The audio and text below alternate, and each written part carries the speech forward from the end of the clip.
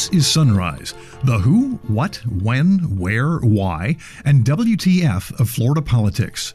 I'm Rick Flagg reporting from Tallahassee, where we just set another new record for COVID-19. The health department reporting 3,207 new cases of coronavirus Thursday, shattering the previous record set on Monday. Over the past week, Florida has recorded more than 17,000 new cases of COVID-19. Maybe that's why some experts are saying we could be the next epicenter of the pandemic in America. Remember when Florida's governor blamed New Yorkers for bringing coronavirus to the Sunshine State, even imposed a quarantine? After checking out the latest stats, the governor of New York is now considering a quarantine for anyone visiting from Florida. They were afraid that New Yorkers were bringing the virus to their state. Fast forward 100 days, now we're afraid they're bringing the virus to our state. While the new cases pile up, reopening efforts continue. The governor and the state education commissioner have a plan for safe reopening of schools, but the people who run your local schools actually have the final say. Today's the day a mandatory face mask rule takes effect in St. Petersburg. It starts at 5 p.m. Orange County's mayor has signed a similar order that takes effect tomorrow. Speaking of reopening, you can now get a lap dance in Miami-Dade. 5 strip clubs have reopened. More are on the way. A big win for the DACA Dreamers. The U.S. Supreme Court rejects the president's plan to terminate the program designed to help immigrants who were brought here by their parents when they were just kids and have lived in America most of their lives. That's the subject of today's deep dive on the podcast. We'll also have your daily calendar of political events and check in with a Florida man who says he really didn't want to send those dick pics to a 10-year-old girl, but he was trying to be nice. And now the top stories on Sunrise for Friday, June 19th. A dark day in Florida's fight against coronavirus. We set a new record Thursday when the health department added more than 3,200 new cases to the official COVID list. The total number is now just short of 86,000, with 20% of them reported in the past week alone. The number of fatalities continues to rise, and there have now been at least 3,154 deaths in Florida from the virus. Florida is one of 10 states to report a record number of infections in the past week, and modeling by scientists at the University of Pennsylvania shows Florida has all the markings of being the next epicenter of the virus. CNN's medical expert, Dr. Sanjay Gupta, says Florida's numbers are troubling. The big concern always has been when you start to reopen, you knew there was going to be an increase in the number of people infected. I think the concern has always been, does that then turn into exponential growth? Think of it like a big steamship, right? The big steamship is sort of plodding along slowly, but now it's gaining speed. And if it gains significant speed, it becomes really hard to slow down. It becomes sort of a runaway ship. So, that is the concern, I think, in Florida, amplified by this idea that we have identified who the vulnerable populations are to this disease. A lot of people are going to get the infection and have very minimal symptoms. They may not even know they had it. They say some 80% of people will be like that. The problem is, you start to superimpose that on vulnerable populations, elderly populations, people with pre-existing conditions, and it turns into a real problem. Then it's not just cases. It's hospitalizations and, sadly, deaths. So there's always a lag period here. We've been watching those numbers in Florida very, very carefully. Now, you remember back in the early days of the pandemic when Governor Ron DeSantis blamed New Yorkers for spreading the virus? He ordered anyone arriving here from New York to spend the next 14 days in quarantine. I issued an executive order requiring everybody arriving from the New York City area to self-quarantine for 14 days. We have National Guard and some other health folks at the airports. All these folks are they have to provide information. They have to provide a place where they'll be self-isolating, and that is enforceable under the executive order, so they could face adverse consequences. My sense is most people will want to self-isolate. I think they want to listen to directives, but in case they don't, we're going to have an ability to deal with it. DeSantis even set up a law enforcement checkpoint on Interstate 95 to pull over every car coming from New York, New Jersey, and Connecticut. My, how things have changed. Florida's COVID caseload is going up, New York's is going down, and New York's governor, Andrew Cuomo, is now considering a quarantine on Floridians. If you went to Florida, you had to quarantine for 2 weeks because they were afraid that New Yorkers were bringing the virus to their state. Fast forward 100 days, now we're afraid they're bringing the virus to our state. I mean, this was a tale of two cities, two countries. How do you explain this? Who would believe this? Who would believe this 180 turnaround? But I haven't made a decision yet, but I have had experts advise me of that. It is a real concern. You're right, it could happen. and it's something I'm considering. Governor DeSantis has refused to issue a statewide order requiring people to use protective masks, but local officials have stepped into the breach. Orange County Mayor Jerry Deming says he'll sign an executive order requiring every person in the county, which includes Orlando, to wear a mask. It's an effort to try to stem a resurgence of the virus that's been seen in recent days, and the order takes effect tomorrow. Mayor Deming says they're trying to prevent another shutdown. St. Petersburg's mayor has issued a mask mandate on Wednesday, and it takes effect today at 5. It covers all employees who make contact with the public. Florida's COVID numbers may be going up, but that will not stop business, including the business of sex. 5 strip clubs have been reopened in Miami-Dade, and there is a whole new definition of protection. At the Booby Trap, all staff and customers get their temperatures checked, and the club is off limits to anyone who tops 100.1 degrees. Employees at a strip club called The Body are strongly encouraged to wear face shields, and lap dances will be allowed. Just think about that for a moment. Is there anything more Florida than getting a lap dance during a pandemic from a stripper wearing a face shield? Really, the only thing missing there is an alligator on meth. As the number of COVID cases and fatalities continue to rise, officials throughout Florida are working on plans to reopen the schools. The governor and the education commissioner announced their plan a week ago, but Alex Kelly at the Department of Education says everything in their plan is a suggestion, not a mandate. That includes the decision to wear a mask. It is recommended, but not required. So there's no requirement to wear masks. We certainly encouraged in the plan that we need to be supportive of Floridians who wish to wear a mask. We certainly know that at the very minimum, that it is helpful. It's certainly not going to hurt. And we know ultimately that we need to be supportive of those who wish to. We're not requiring it. We know that there are going to be some Floridians with other medical challenges that simply can't wear a mask. It's really a local decision. Hillsborough County School Superintendent Addison Davis says they plan to provide masks for all the teachers and school staffers, but they can't afford it for the students. We would love to make certain that everyone had the necessary PPE equipment that they need to feel comfortable when they come to the classroom. But let's look at Hillsborough County. When you have 220,000 students, for us to buy, single-day, single-use masks for our children, it would cost us $9 million a month in order to do so. Because you may say, Addison, what about reusables for our children? You got to look at it. We talked about the inequities that we have within our schools, but also look at with our communities. Some may not have the resources to wash these masks every single day. So we want to make certain that we're protecting them. We will encourage our students to wear masks if they feel and deem that's a necessary implementation that they want to have as they interact with our children and with their peers and our working our adults as well. But one thing we will do from a district is that we will purchase the necessary masks for every one of our employees. They will be reusable masks so that they can feel comfortable because they have so many touch points with so many children. If I'm teaching biology, I have 125 students that I see on a daily basis. And we want to make certain that we are protecting them, but also allow them to protect themselves and our children from any type of contagion. So from us, it's just not an affordable model related to 220,000 students. We're going to have a sophisticated campaign to encourage our parents to take proactive steps, and we will identify providers in which they can get it at a reduced cost. But right now, we're going to take an active role in providing the necessary mask and equipment and materials and sanitation equipment to our staff members and to our teachers every day in the classroom. Social distancing will also be an issue at schools, especially on buses. Superintendent Davis says that's another budget buster. We're going to give masks for every student that wants to ride the bus.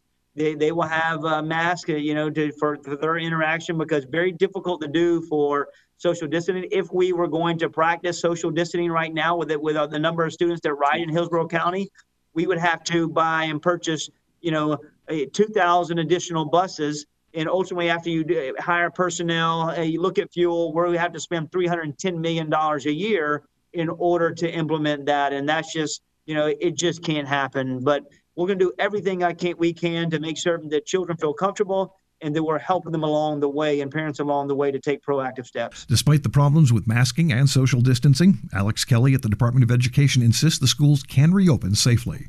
Each school and each school district is going to need to put together its own comprehensive plan that addresses its unique considerations. So in many respects, what we rolled out this week was meant to be a checklist, considerations, encouragement, and opportunities, and backed by science and data.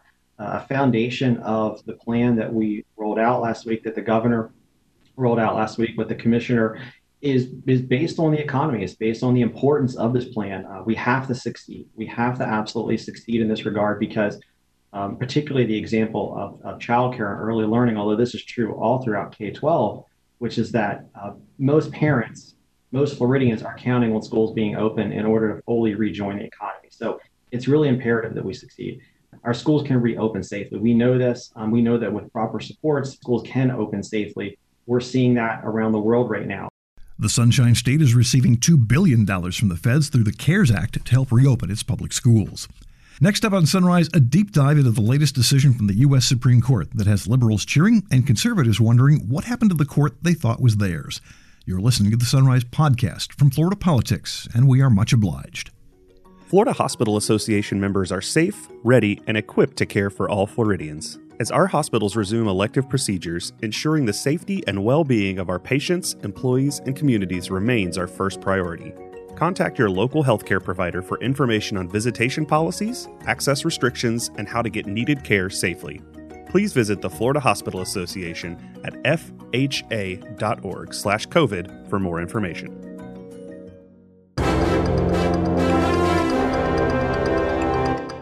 Welcome back to Sunrise. Hispanics and immigration advocates throughout Florida are celebrating Thursday's decision by the U.S. Supreme Court to block the Trump administration's efforts to end DACA, the Deferred Action for Childhood Arrivals program. DACA started back in 2012. It's allowed hundreds of thousands of young adults who were brought to this country when they were just kids to avoid being deported back to their home countries. Congresswoman Debbie McCarsell-Powell of Miami-Dade says this is a huge win for DACA recipients, commonly referred to as the Dreamers. Today's Supreme Court decision confirms what we already knew, which is that Dreamers are Americans and this is their home. It's a monumental decision, and now hundreds of thousands of Dreamers can live knowing that we are going to welcome them. They can continue to take care of our COVID-19 patients. They are nurses, they are teachers, they are our neighbors. They can continue to contribute billions to our economy. Just in Florida alone, they contribute almost $2 billion to our economy. They have been in the front lines, like I said, fighting and combating COVID-19. And they are our pillar. They are us. This is who we are here in South Florida. But let's remember why we're here today. And that is because the Trump administration started with an anti-immigrant agenda. He created this crisis by choosing to end DACA, and he didn't have to do that. Now the Supreme Court ruled that Trump broke the law in terminating DACA. Specifically, their 5-4 decision ruled that the administration's termination of the program was arbitrary and capricious, not legally sound.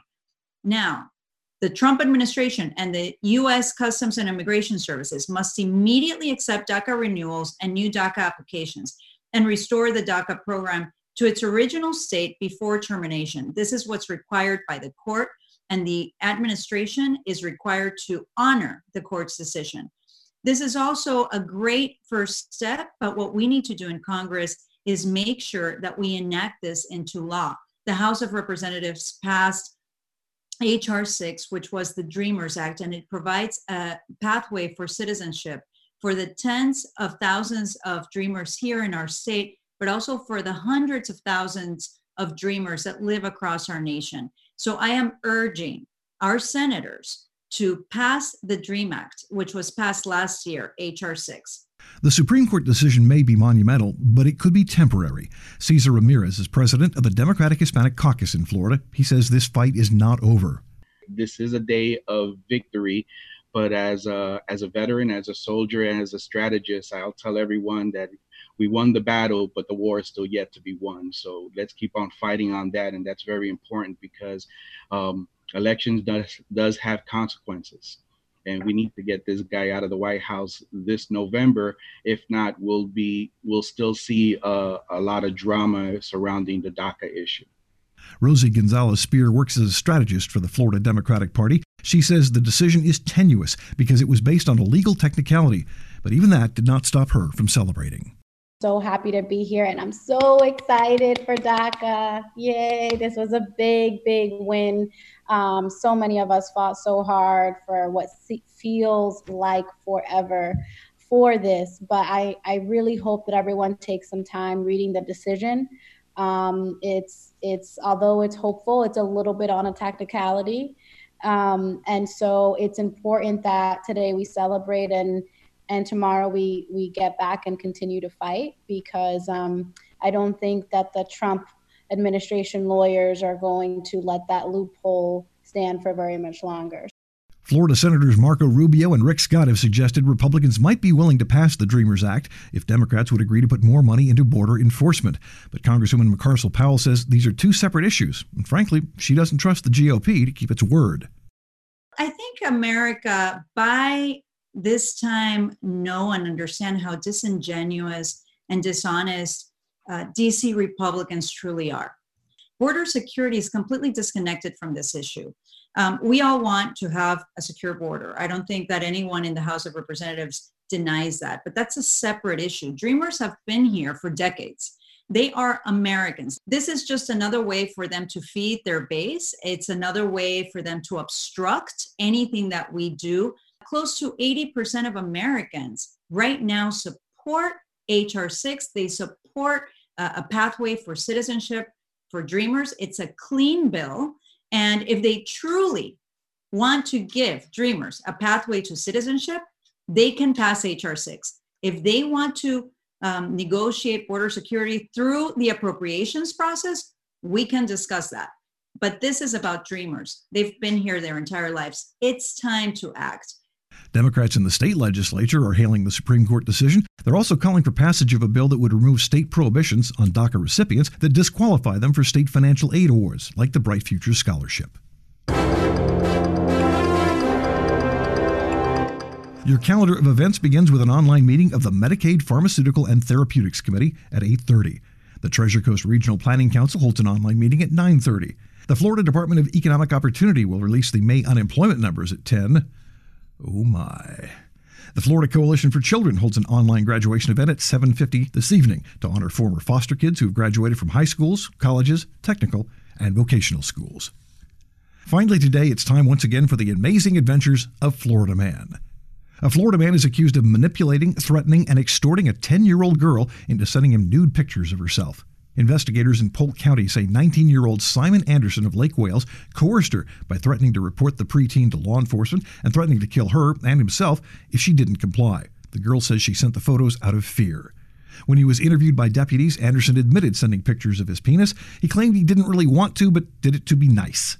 He's charged with extortion, possession of child pornography, transmitting harmful material to a child, and aggravated cyberstalking. That's it for today's episode of Sunrise. I'm Rick Flagg in Tallahassee, inviting you to join us again Monday as we plumb the depths of Florida politics.